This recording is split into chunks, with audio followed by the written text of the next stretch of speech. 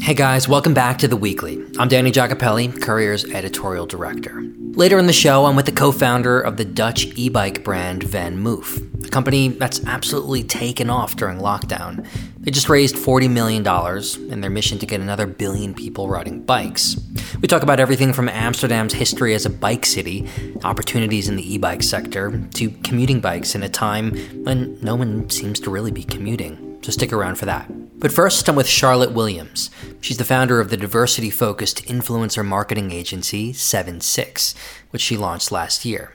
A few months ago, when the Black Lives Matter protests saw a resurgence, we caught up with Charlotte on this show about the lack of representation in the marketing and advertising sectors. Well, Charlotte's recently launched a crowdfunding campaign for 7six, so I thought I'd take the opportunity to reconnect to hear what's been going on in the influencer industry during COVID.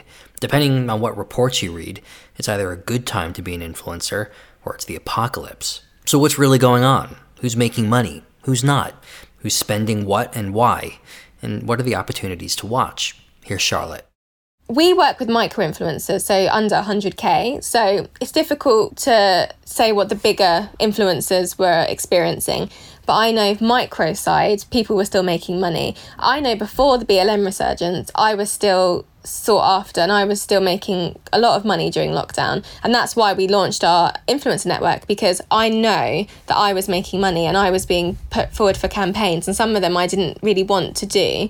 So I was like, do you know what? Let me pass them on to people, but let me do it in a professional capacity. So I hired my sister to come on board and look after some talent, and we just built our talent up from there. And then we launched, as well at the same time, launched the network, which is basically a database. And it just means that when brands come in with a job, it's like, okay, we need these influencers. We can be like, yeah, I've got this list you can pick from. I think it depends on the brands, depends on the influencers and all of, there's so many things that come into it. But we actually didn't see, even before BLM, we didn't see a dip. We saw a rise, but a rise in micro, so nano to micro, not a rise in the larger influencers.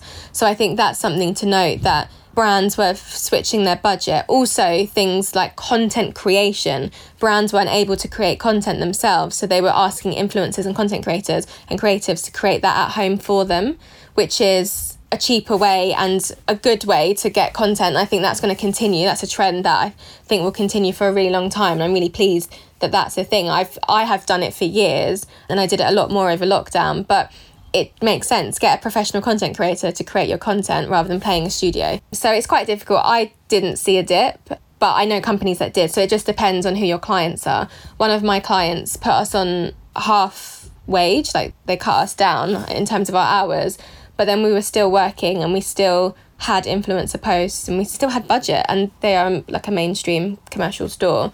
They weren't selling on the website, but they knew that they would eventually.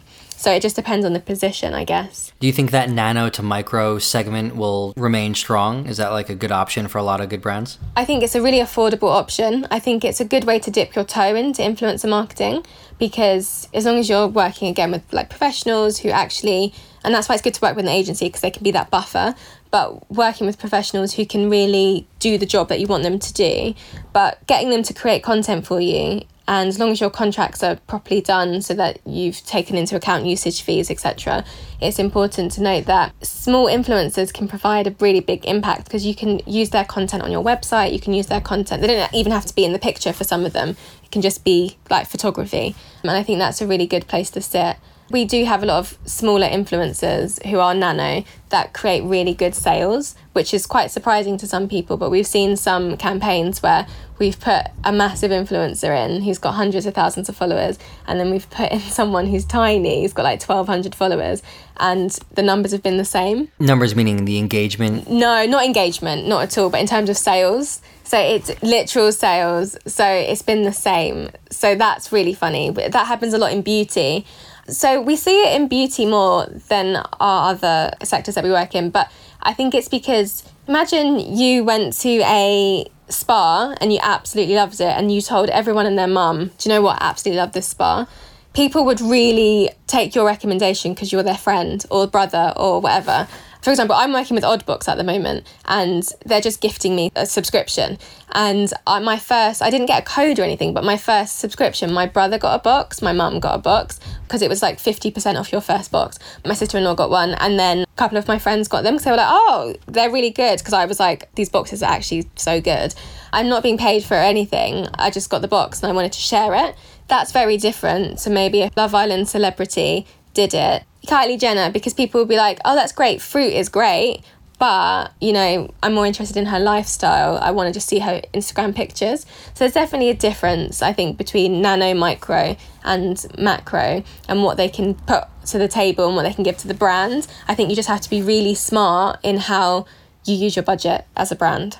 And what about if I'm a brand and I want to get a micro influencer, a nano influencer, in terms of the type of content, the aesthetic, a lot of people saying the era of just perfectly positioned flat whites with an overhead shot and all of that stuff is just like, so 5 years ago, and now everybody, the Gen Z wants like gritty, realistic, warts and all. Is that the kind of where we're all moving to, like hyper realistic and less polished? Yeah, I think we're moving to that, but then we're going to move back. We go in circles. I always say, like, we've had our avocado toast. We're moving to like real life, but then we're going to get bored of real life and then we'll have to go back to something else. Everything's trend-based. Be that fashion, be that beauty, be that photography. Everything comes in trends. So right now, we're really into real life, whatever that might mean with our filters, but real life content. And that's actually quite nice because it means that if you have acne, you can be a beauty influencer. If you have, certain body dysformities, or if you have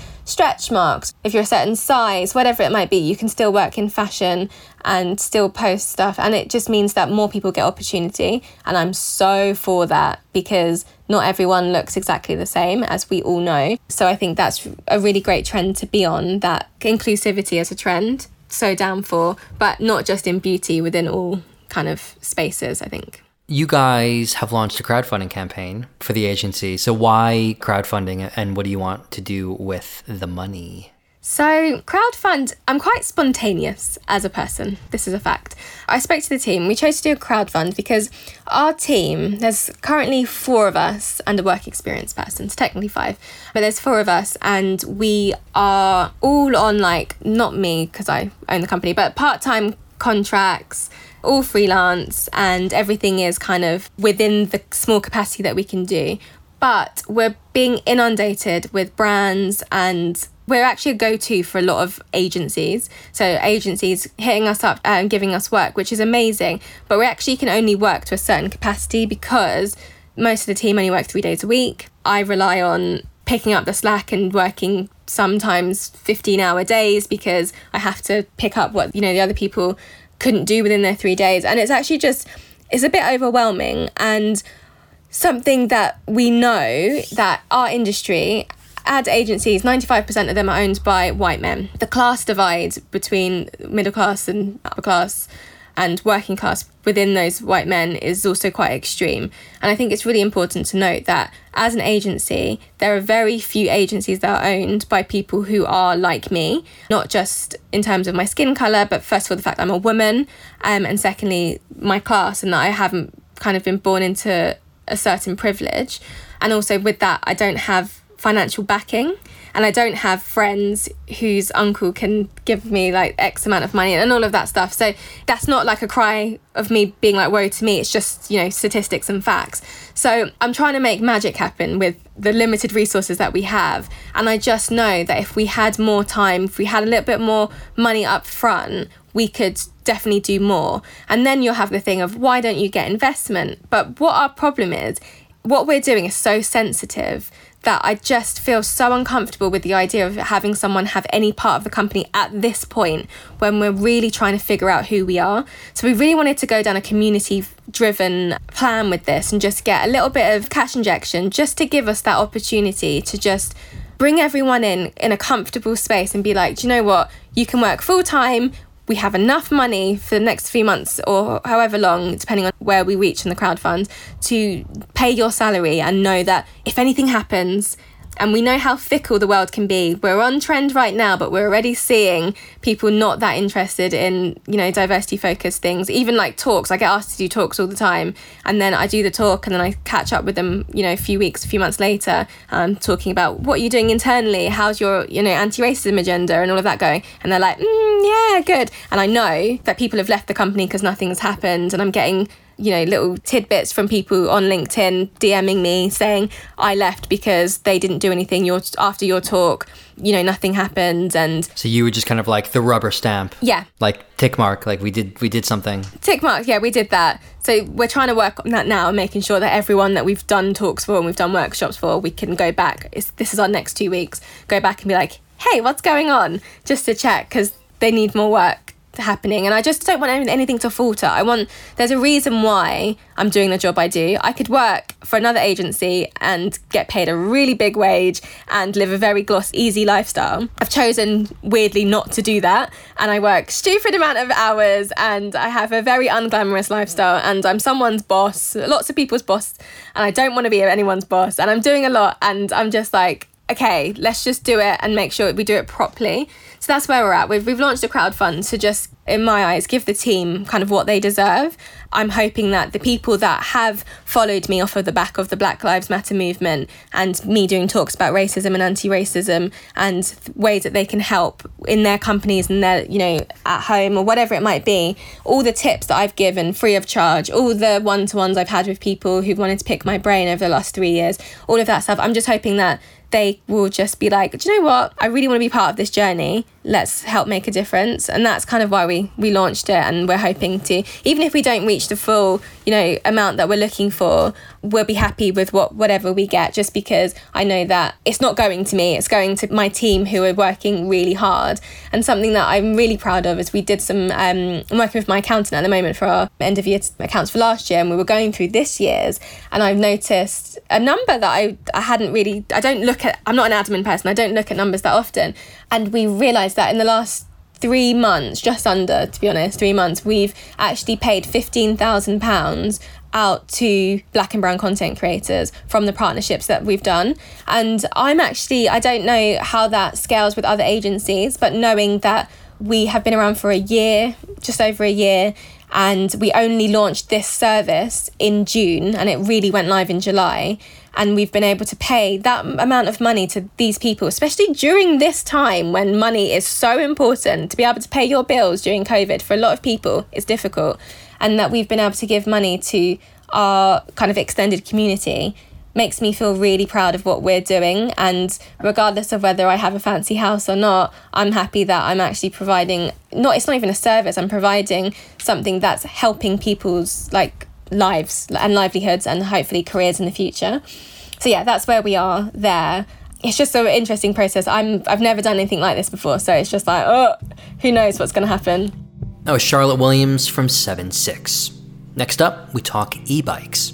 Dutch brothers Taco and Ties Carlier founded an e-bike business called VanMoof 11 years ago. Their goal was to get 1 billion more people on bikes, and they're doing it with a pretty intense and efficient R&D and production process, and by selling the bikes online directly. The pandemic hasn't hurt things either. As tons of people abandoned the tube and subways and buses, tons of them decided to pick up a bike, and a lot of those were e-bikes. E-bike sales in the US actually rose 190% in June this year compared to last year, and VanMoof saw its revenue explode during lockdown as well. I caught up with Taco from his home base in Amsterdam just a bit ago to find out more. It's a big change that's going on right now, and you're right, the e-bike sales were already growing with rates like 40% to 70% year on year before COVID. I think this is what's going on. In my hometown of Amsterdam, almost 50% of the commutes is on a bike. That's easy because Amsterdam is flat, it's pretty small, and the climate is very bike friendly. But if you want to commute on a bike in New York, London, San Francisco, Paris, Tokyo, it's much harder. And e-bikes solve that. They flatten hills, they shrink cities, and they prevent any sweating on warm days. And therefore, I believe that e-bikes will dramatically increase the amount of cyclists in cities all over the globe. So that's what's happening right now. And you see it everywhere. You see in London, Paris, New York, you see a dramatic increase in the amount of cyclists on the streets. And lots of them are e-bikes. I think e-bikes, they remove the barriers for the masses to commute on a bike. And therefore they're key to getting the masses on bikes and turn cities all over the globe in healthier, greener and more livable places. So I believe this is just the beginning. But if nobody's commuting anymore, what good is a commuter bike? That's a little bit a strange thing. And so there's a big e-bike boom going on. The amount of e-bikes was already growing very fast before COVID, but COVID pushed everything forward and sales are going to the roof right now. It's a little bit strange because on one hand, people are not commuting that much anymore. On the other hand, people want to get out. They can't use public transport, obviously doesn't have the capacity anymore. So people are looking for new alternatives, such as walking, cycling and e-bikes. But you're from London, right? I live in London. I'm from New York. But London's not really a city necessarily made for cycling, although they are changing a lot of the infrastructure right now to be a bit more cycle friendly. I don't agree with that. I mean, that's what everybody said about Paris too. And this summer, everything changed. They closed down a few avenues and the bikes popped up everywhere. I also believe you see more and more bikes on the streets in London every day. So I don't agree with that. I think... there's certainly more bikes. But I mean, do you think living in and being from Amsterdam changes how you think most people use bikes? Because obviously that's the most bike-friendly city on the planet, probably, Amsterdam. But, other cities are really not built for it. No, it did open my eyes. I don't agree with that. I think that's what everybody's saying. That Amsterdam was built for bikes and we can never do that in Paris and New York, San Francisco and London. But it's just not true. I mean, Paris proved everybody wrong this summer. They did make a few changes. They closed a few avenues, not all, but just a few. And cyclists popped up everywhere. And also in London, it's increasing fast. You see more and more bikes everywhere. And everybody thinks that Amsterdam always has been like this. This is also not the case. In the 70s and 80s, a few great hippies stood up and said, we don't want these cars anymore, get them out and let's build bike lanes. And they did. Since then, it started growing. In the 60s, Amsterdam was completely overtaken by cars. Oh, I didn't know that at all. So it was it was a conscious decision to kind of become bike friendly. It wasn't like ingrained in the culture for centuries. No, definitely not. Of course, Amsterdam has the perfect conditions. So it was kind of logical that it started in Amsterdam. We say Amsterdam, but Copenhagen and some German cities are just as good. But now that e-bikes appear, that e-bikes are invented, the conditions in San Francisco, London, Paris and Tokyo are just as good as in Amsterdam because of e-bikes. That's what the revolution is about. I think London is kind of an exemption right now in Europe. I haven't been in London in the past 6 months, but what I heard about it is that it's completely closed down. Most people moved out of the cities, all offices are closed, and therefore in London, you're right, nobody's commuting anymore. But in most German, Dutch, French, Belgium cities, it's not like that. It's, yes, people of the big companies are working out of home, and still a lot of people are working out of home, but people still commute. As people still have to commute, and as they can't use the public transport as much anymore, people are looking for alternatives and end up with e-bikes. Commuting has gone down, but not as dramatically as in London. And I read that you guys sold more bikes in the first kind of quarter of this year than you did, in the previous many months prior. I mean, obviously, I assume because of COVID. Were you guys prepared for such a surge in what must be a really kind of a complex production process? Yes and no. I think, of course, this is such a weird circumstances. Nobody was prepared for that. But we were prepared much better than other bicycle companies. But that's not because we prepared for a pandemic, but we just were because of our approach. And our approach is that I founded the company together with my brother 11 years ago. And what we did is completely reinvent how bikes are made. All other bicycle brands consist for 90 to 95% of standard parts. So they all use the same brakes, lights, rear hubs, wheels, you name it.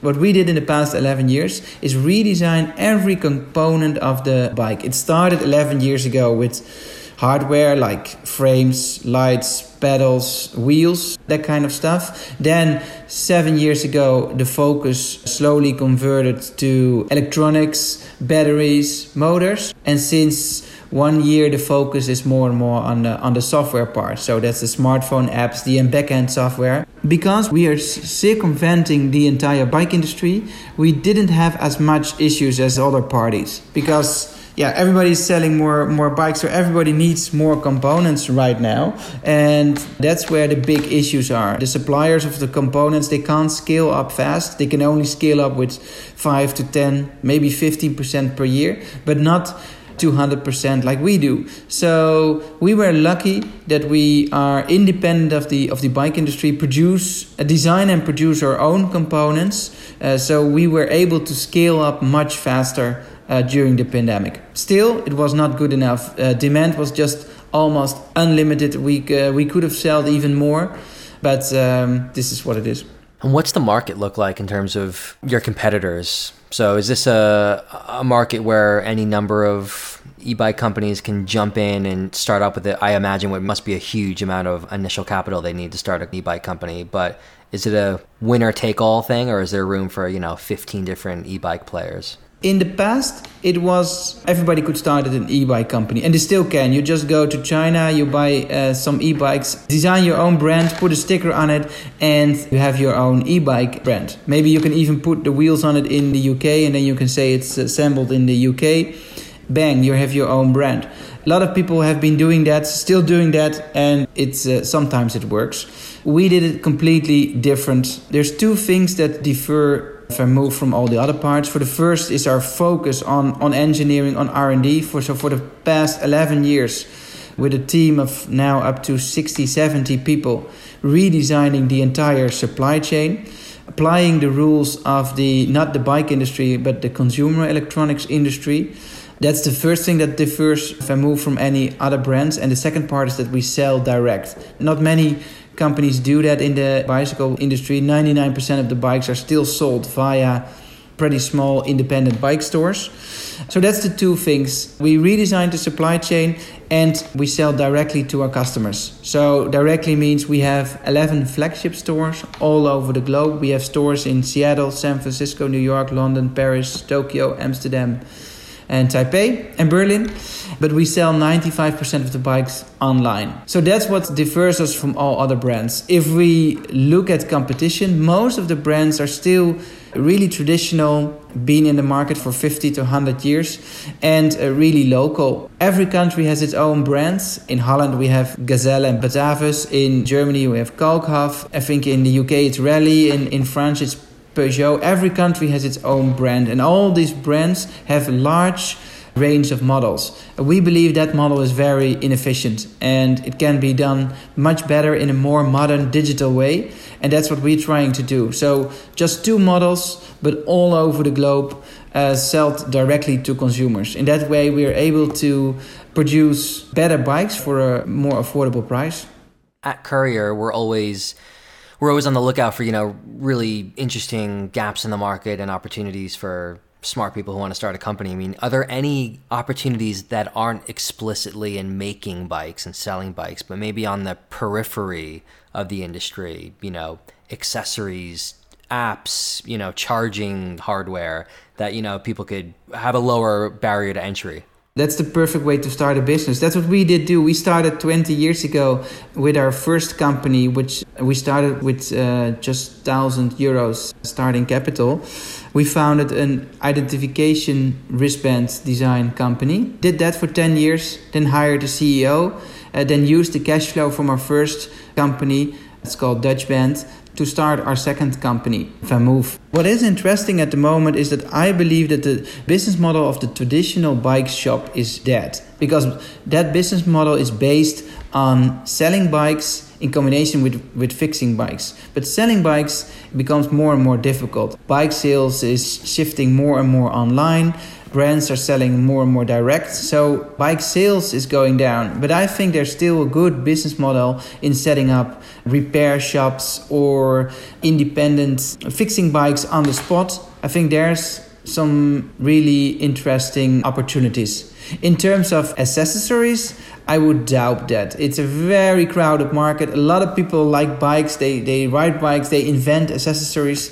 It's very crowded and it's difficult, and there are not many successes known from that part. With accessories, I mean bike lights, mounts for iPhones on your steering bar, new helmets, new raincoats. There are some good examples, but it's very, very crowded. And that's it this week. As always, if you've got any questions or comments, just hit me up at daniel@couriermedia.co. Courier Weekly's back again next Friday. Thanks for tuning in.